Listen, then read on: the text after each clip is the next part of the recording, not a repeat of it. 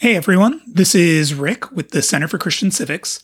Before we get into this week's episode, I think I need to offer some context. I scheduled this interview about 2 weeks ago and I recorded it a week and a half ago. The initial reason I scheduled it was to discuss public shaming, private shaming, and encouraging repentance, all based around the video of a woman in Central Park calling the police on a birdwatcher. I know that right now that story seems quaint, and by the time we recorded this on June 3rd, it had already started to feel like ancient history. So instead, we ended up getting into topics we didn't plan for ahead of time, and you might feel like we're jumping to some conclusions, but please stick it out. The fruit of our guest's ministry in a fairly neglected mission field, I think, earns him the benefit of the doubt with any Christian.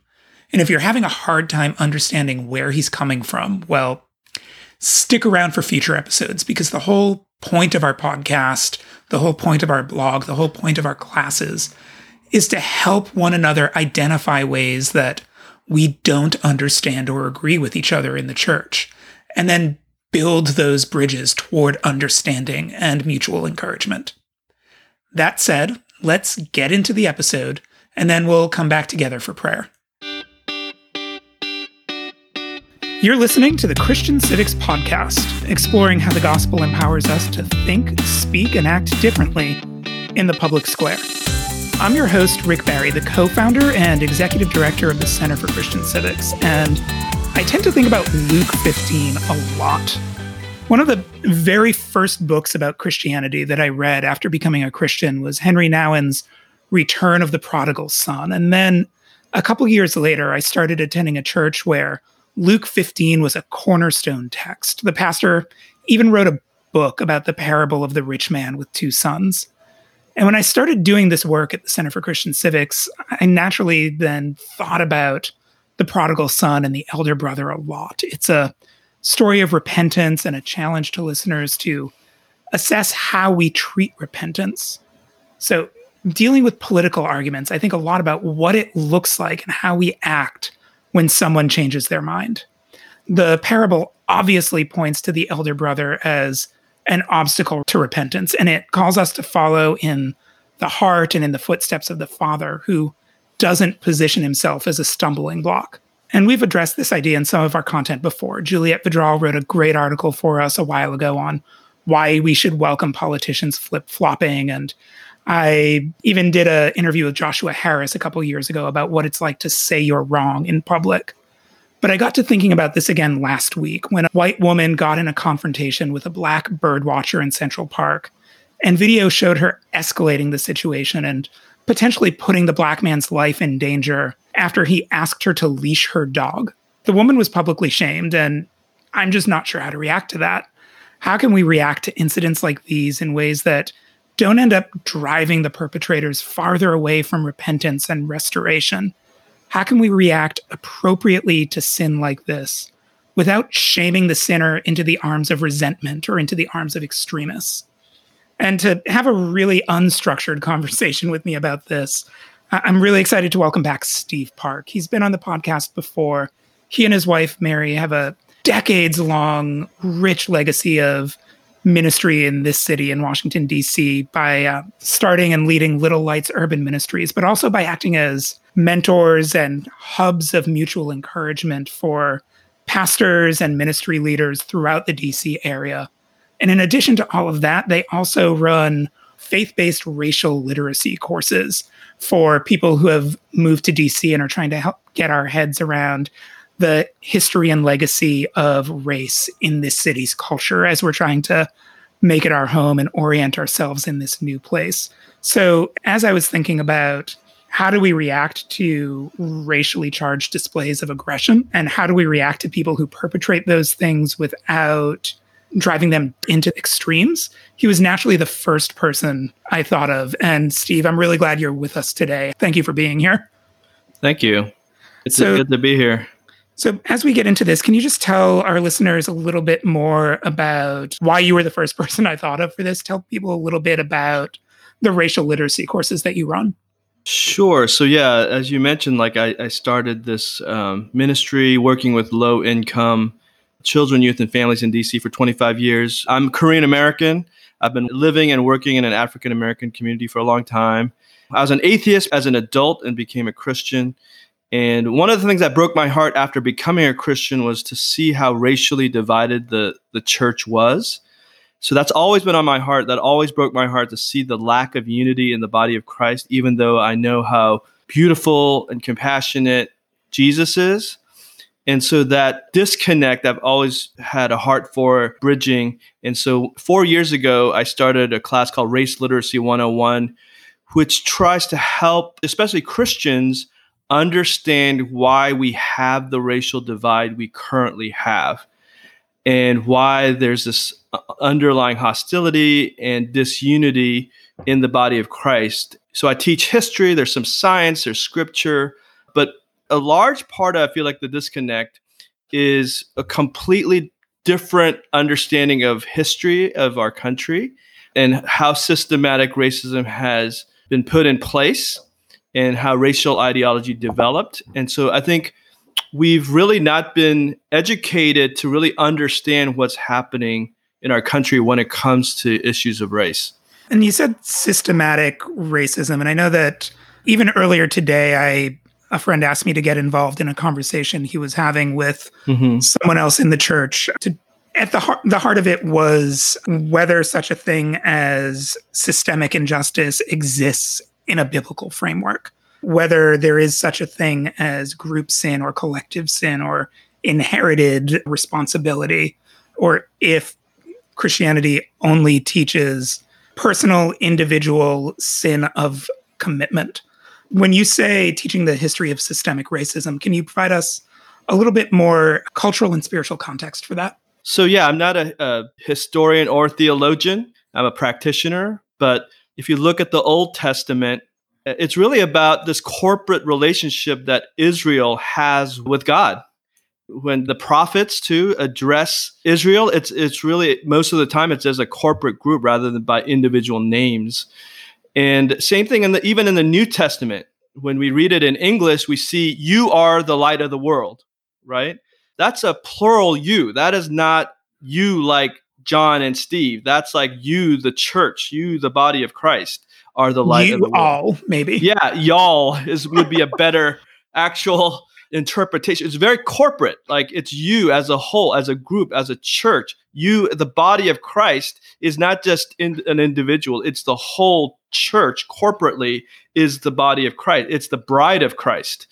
And so it's not just Steve who's the bride of Christ or John. I mean, just one example for people who may have a hard time understanding maybe the concept of corporate sin or institutional sin. I'll try to use an example like the sex abuse scandal of the Catholic Church. You could say, oh, there's some bad priests, individual bad priests that are sexually abusing children, right? You could just say, gosh, if those bad priests, if we could just get rid of those few bad priests, that would ignore the fact that the institution of the Catholic Church has ignored the complaints, has ignored incidents, has not removed priests.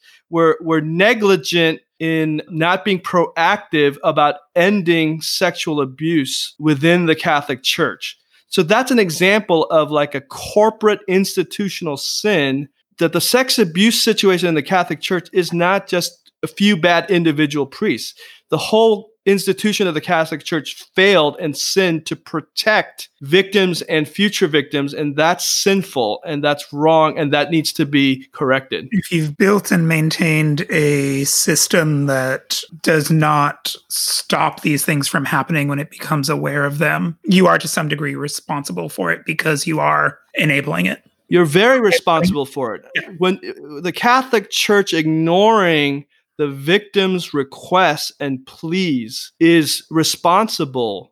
I mean, that's why they've had to pay a lot of money in lawsuits, right?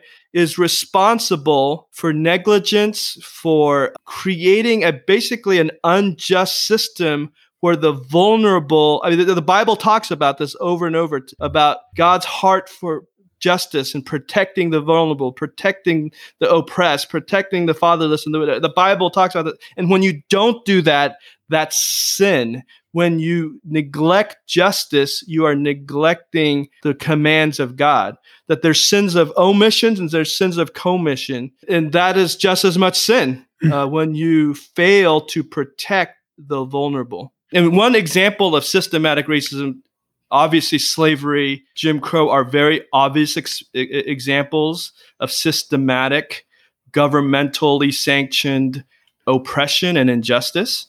Another example would be something like redlining, government policy that denied people of color, especially African Americans, access to home ownership and home loans after World War II. It completely segregated residentially our country, including cities in the North, a place like DC. But we never learned that history of government-sanctioned racial injustice and racism that basically shaped our entire country and the demographics of our country, even the places we live, the neighbors we have.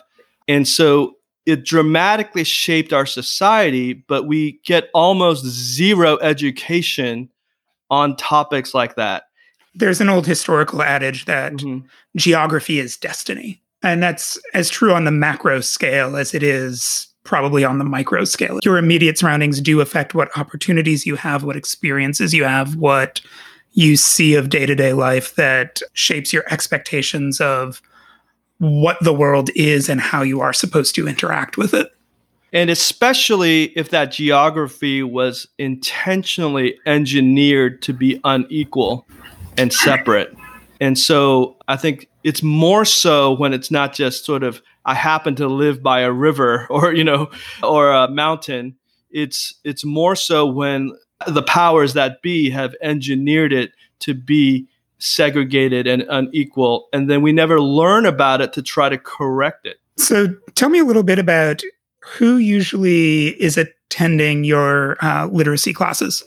We've done 8 rounds of these classes in DC. So far, it's tended to be Christians who live inside the DC Beltway because that's who could access it and that's who had the interest.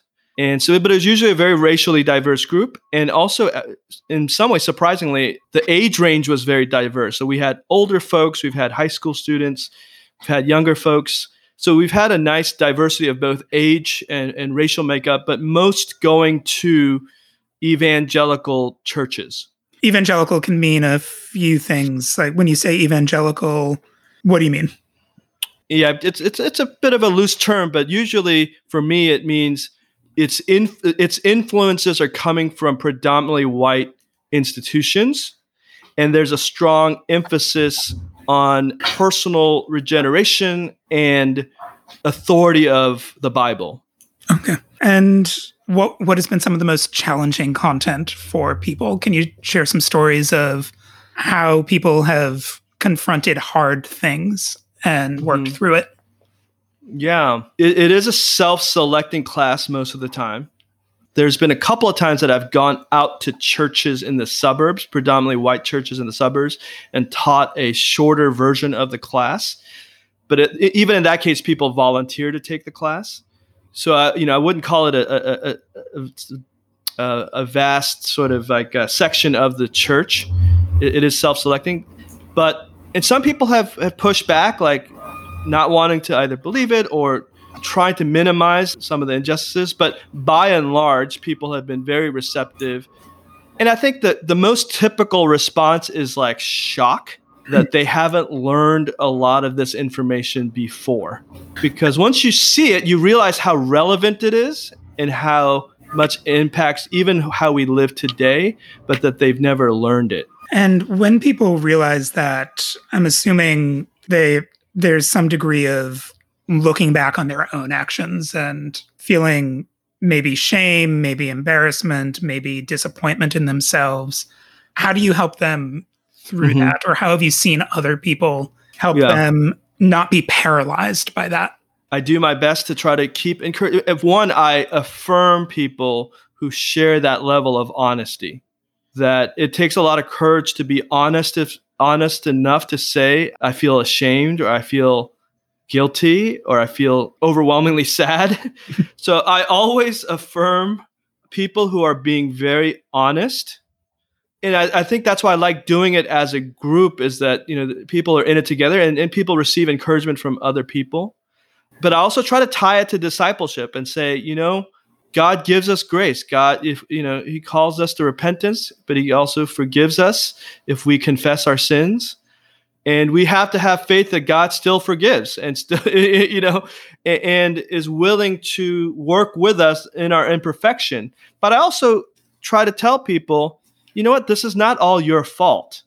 This is how systematic racism works, is that a lot of whites did not get this education. And so they don't necessarily know the depth of racism in the country. And so it's hard for them to understand maybe the pain of people of color, especially African Americans, because they haven't learned it to the depth necessary, because it wasn't taught in our schools, it wasn't taught in our churches. And so I don't, people shouldn't place all the blame on themselves individually, because it is a corporate problem. I mean, it's a corporate problem. Let's jump into the kind of more newsy topic that made me want to schedule this in the first place. Obviously, what happened last week in Central Park with Christian Cooper and Amy Cooper, no relation to each other, believe it or not, was not the biggest story about racially motivated threats and violence by white people against Black people in the US. The murder of George Floyd is on everyone's mind right now. But before the protests really picked up, there was a lot of chatter on social media pointing out how pernicious Amy Cooper's statements and behaviors seemed, where she had told him ahead of time, I'm going to call the police and say an African-American man is threatening me. And then there's a lot of analysis of the way her voice changed, and she made a point to audibly sound scared when she was on the phone. And I've seen lawyers talk about the fact that recordings just like it have been played in courtrooms as evidence that this person was obviously undergoing a real threat, because how else would they sound that scared? And that they were surprised that this time it was finally caught on video. And so a lot of people express a lot of anger at Amy Cooper. She lost her job over this. Can you talk a little bit about where even well-meaning people who don't think we bear personal animosity, where that impulse to, in a moment of distress, play the race card like that, to tell someone who asked us to leash our dog that I'm going to call the police and say a Black man is threatening me, where that knee-jerk impulse comes from? How is that baked into us over the course of our lives, even in a liberal left-wing city like New York? In the work you've done, especially training people to serve in Little Lights and doing the racial literacy training, do you have any experience or insight into the origins of those impulses?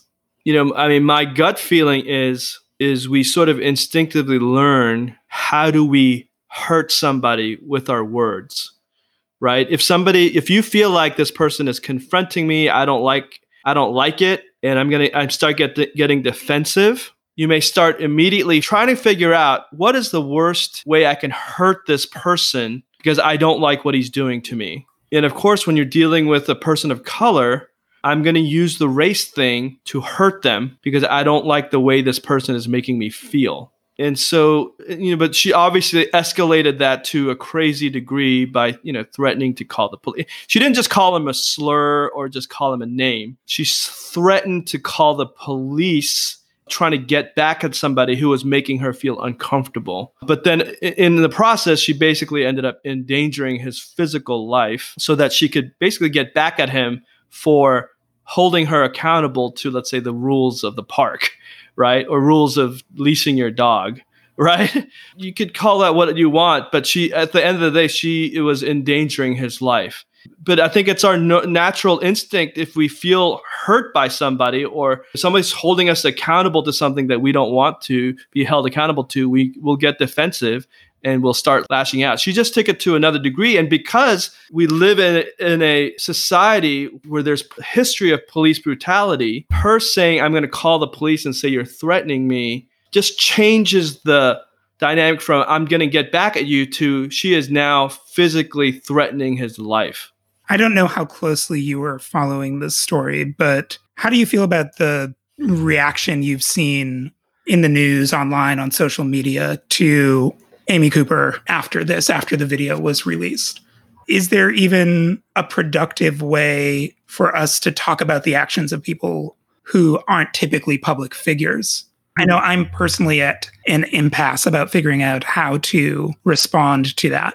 I think there is some good that can come from shaming. There is healthy shaming. I mean, one example is the civil rights movement in the United States.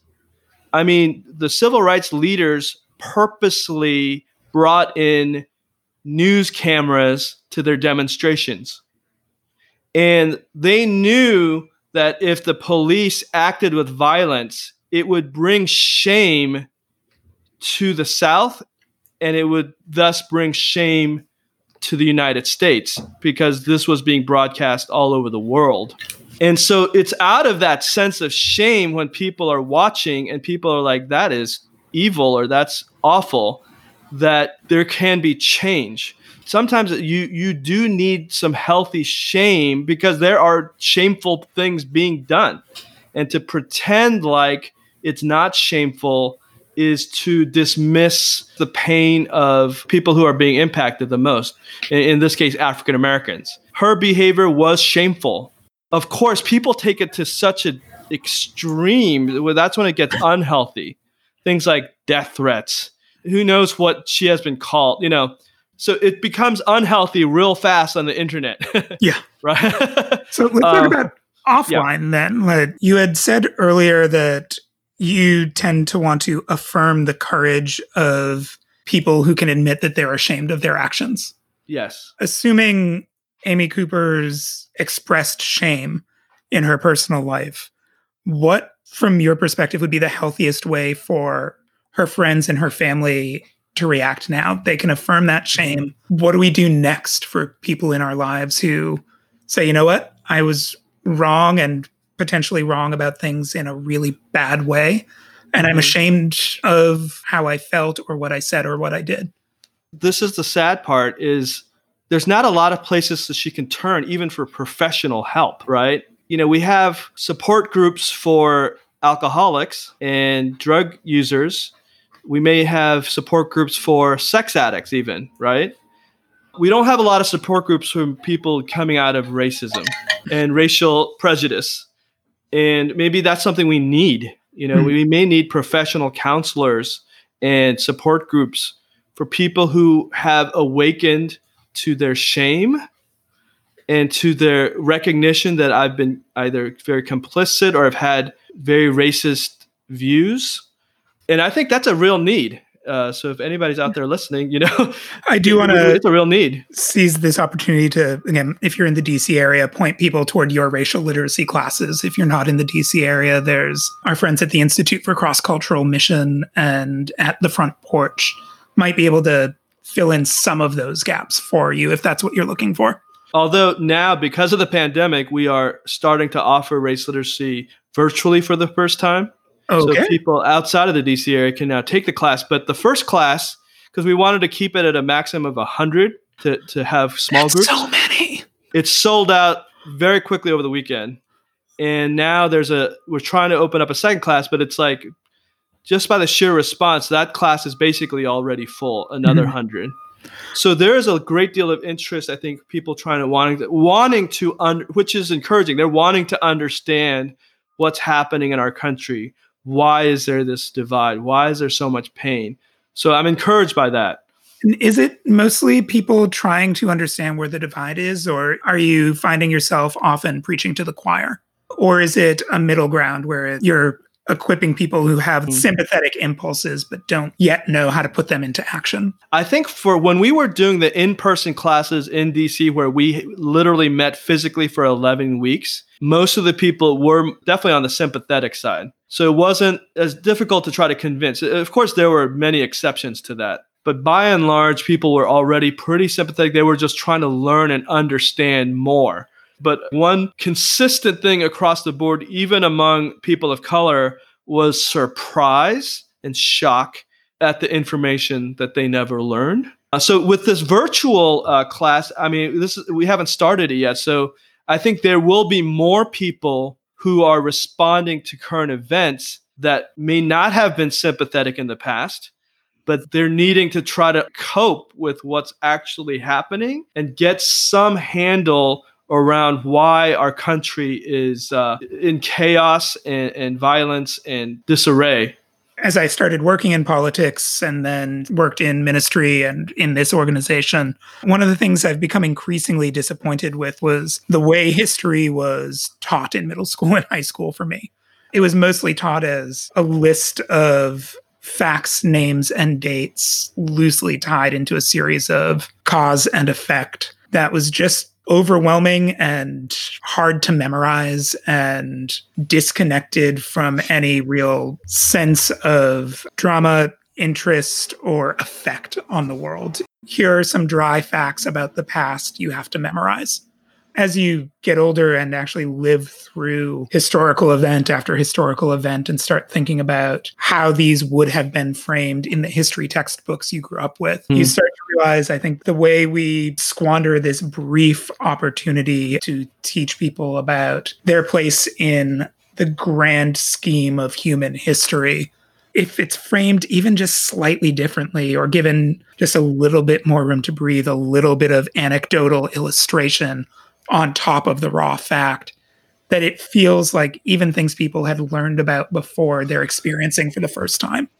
There's a big difference between being told that in the 1960s and 70s, legislation was often passed to de facto prevent non-whites from living in certain parts of cities across the country, and getting a chance to actually watch an hour-and-a-half documentary about the effect that had on the lives of the people who couldn't get homes in certain places and their descendants. Turning any historical event into something even two-dimensional instead of one-dimensional makes it feel like something incredibly new. Yeah. No, I agree. I think, and this is also goes down to systems, right? Our educational system hasn't prepared us well for the reality of race and living with race in America. And, we can't put all the responsibility in the education system. We could also, point to the institutions of churches that also hasn't prepared us well to have congregations and fellowships across racial lines, because that part of that would require us to learn some history. So I think so many institutions have failed, and this is part of the systematic racism of sometimes of just negligence and pushing things under the rug and trying to sanitize the reality of our history, including in our church history.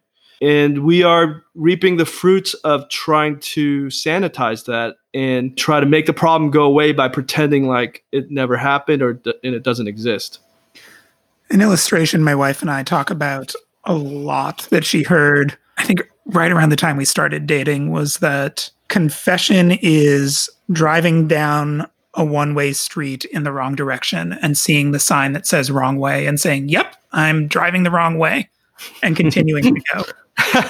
Repentance is seeing the sign, saying I'm driving the wrong way, and then turning the car around.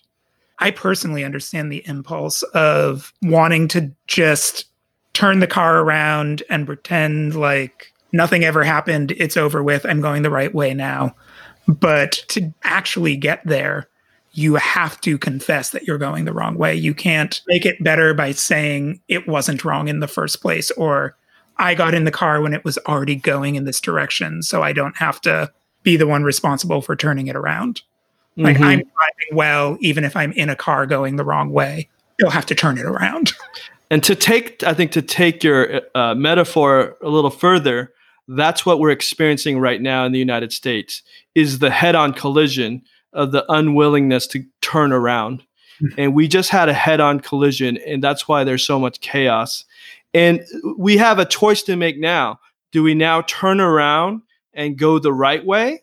Or do we just say, you know what, I'm just going to build a bit bigger truck so that I can just run over whoever is heading against my direction, even though I'm heading down the wrong way of a one-way street?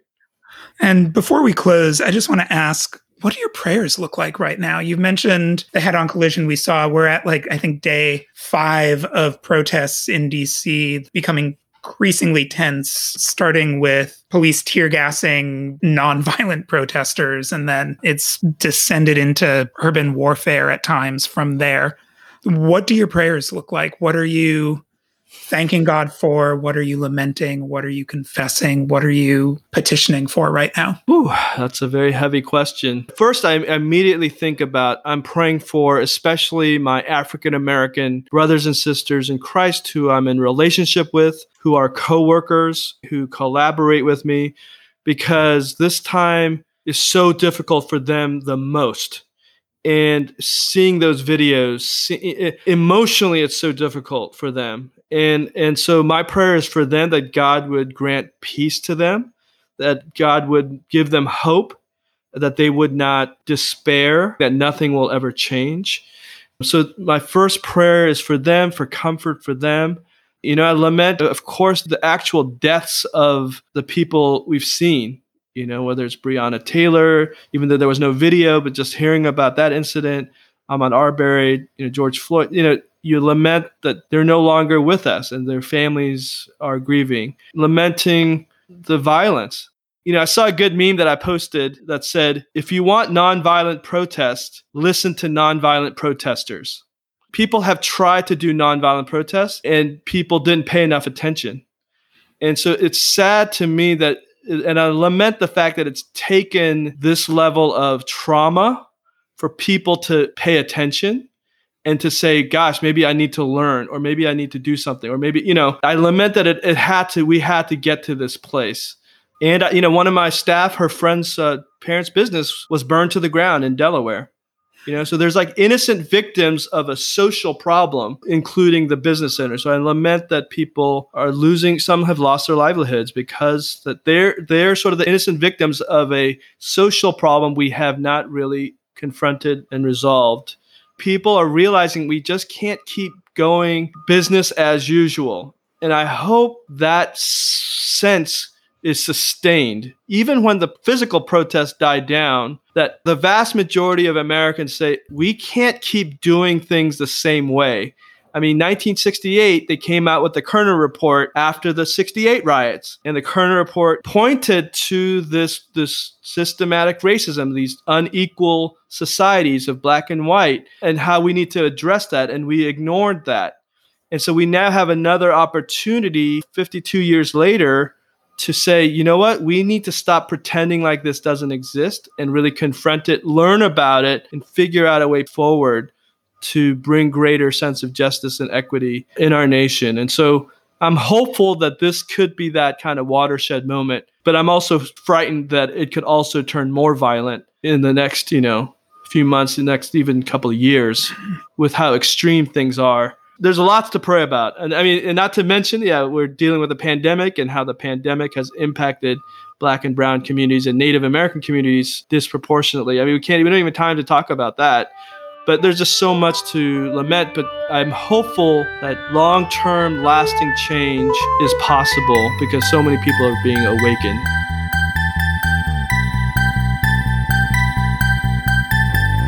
All right, that was my conversation with Steve Park of Little Lights Urban Ministries and Racial Literacy 101 in Washington, D.C.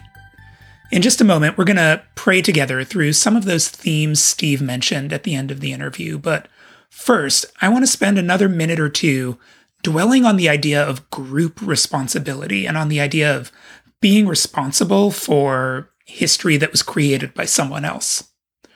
Race obviously plays a big part in American history and in the dynamics of American politics. As Steve alluded to, racially motivated decisions about how to structure our communities, how to deploy our resources, where to place certain things that would be a boon to people's lives or be a hindrance to people's lives. These things are an indisputable reality, and the effects of those decisions continue to be felt. For Christians living in a monarchy, for Christians living in a wholly totalitarian regime, maybe all they can do is worry about their personal responsibility, provide shelter and comfort and protection for people who are left out or made vulnerable. But Christians in the US are different. We are, and if you've ever listened to a couple episodes of this podcast before, you've probably heard me say this before, we're part of the body politic, the group of people who, together, are responsible for the authority, identity, and legitimacy of the state. If our state is doing something morally egregious right now, We don't get to say it's not our problem or not our responsibility. Our elected officials, even at the highest level, only have the authority of Joseph or of Daniel. The body politic, the citizens taken together, are the ones who have the responsibility of Pharaoh or of Darius. We are responsible for the actions of the people we hire. And if our country is dealing with the lingering after effects of earlier decisions, we're responsible for that too. It might not have been our fault. It might have happened a long time ago. Our families may not have even been here when it happened. But the fact that we're here now means that we are the ones responsible for stewarding this democracy now. And that makes this our responsibility. And that's a responsibility we have on purpose. God gave it to us by putting us here. And that means it's also a responsibility that He can give us the courage, the humility, the forbearance to actually follow through on. Steve mentioned that it takes courage to admit we don't know something, or that we overlooked something, or that we closed our ears to someone's cry. When I was in college, a Campus Crusade speaker talked about Abraham and Sarah, and Abraham's insistence that Sarah say she was his sister so that the people of the land they were going into wouldn't kill him and take her as a concubine. The speaker asked us, who sinned in this situation? If God is mad at someone, who is it and why? Is He mad at Abraham for lying, for making his wife lie, for putting her in a position where she got taken as a concubine anyway? Maybe. Maybe even probably, yeah. But is God also mad at the people of that city for earning a reputation, for creating a culture where that was a legitimate concern to foreigners who were traveling in their midst? Yes, almost certainly. Babylon's sins were Babylon's sins, but God carried Israel into Babylon as exiles to turn it into a more peaceful, more just, healthier place. It was Israel's job to undo the legacy of Babylon's wickedness, even at the expense of Israel's own dissolution, suffering, and inconvenience. The U.S. is a big, diverse country with tons of regional cultures, regional histories, and then also with a nationwide culture underpinning it, a federal history made up of and transcending our regional histories. As people of the cross, as members of the body of Christ, we don't get to view our lives as happening in historical isolation. We're not alone and adrift in history. We're grafted into the story of God, bringing people to Himself and sending them into all the nations to be agents of His goodness, kindness, and righteousness, as Jeremiah puts it.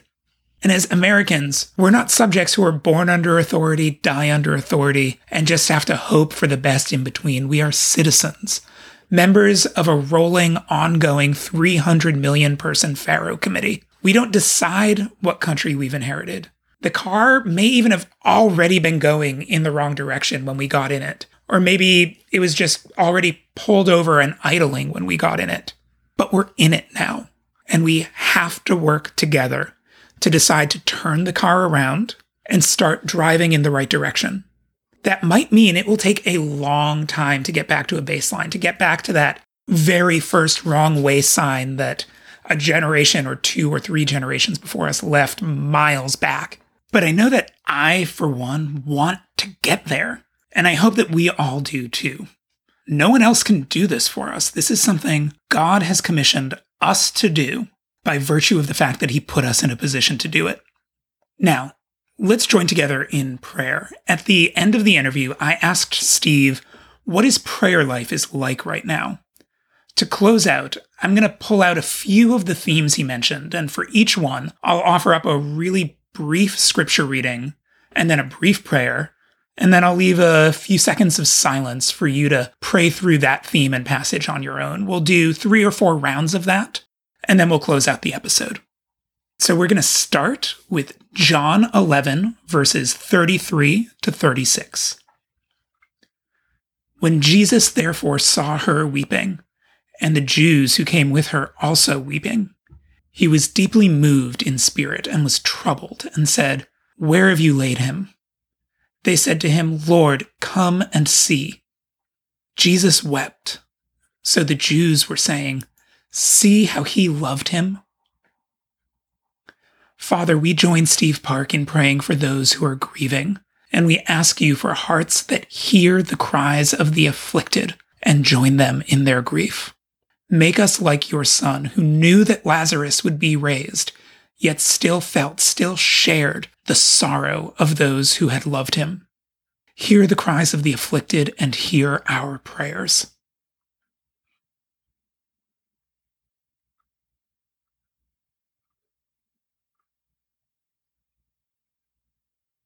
First Thessalonians 4:13 and 14. But we do not want you to be uninformed, brethren, about those who are asleep, so that you will not grieve as do the rest who have no hope. For if we believe that Jesus died and rose again, even so God will bring with him those who have fallen asleep in Jesus. Father, in this time when it seems like there is so much to mourn, violence, riots, murder, military action against our own people, and countrymen closing our hearts and ears to one another, so much to grieve, so much to lament. Teach us to lament like people who have a hope. Teach us to walk that fine line of deep, full, passionate mourning about the fact that the world is not what it is meant to be, coupled with deep, full, passionate certainty that one day you will make it right. The secret things will be made plain, the low places will be made high, and the high places will be made low.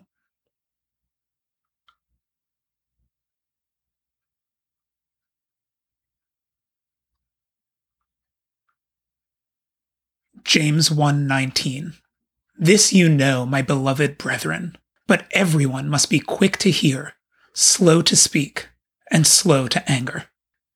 Father, because of this confidence, teach your people to be quick to listen and slow to speak, especially when we are confronted with people we don't understand, who are raging against perceived injustices we don't believe or don't see. Give us humble hearts.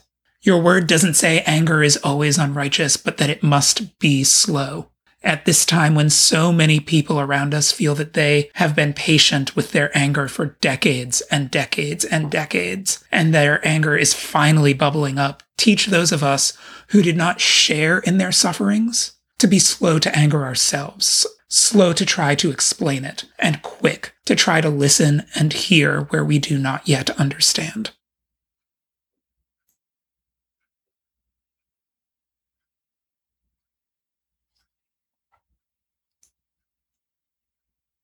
Lastly, Jeremiah 29:7. Also, seek the peace and prosperity of the city to which I have carried you into exile. Pray to the Lord for it, because if it prospers, you too will prosper. Lastly, Father, we pray for you to make us into people who seek the peace and the well-being of the entire city, that we not pursue a false peace for some that comes at the expense of peace for others. Lead us in this work of repentance, of healing, of restoration, so that when the resurrection comes and the story of all humanity is made plain, we will be able to look at what we did during this crisis and hear, "Well done, good and faithful servants."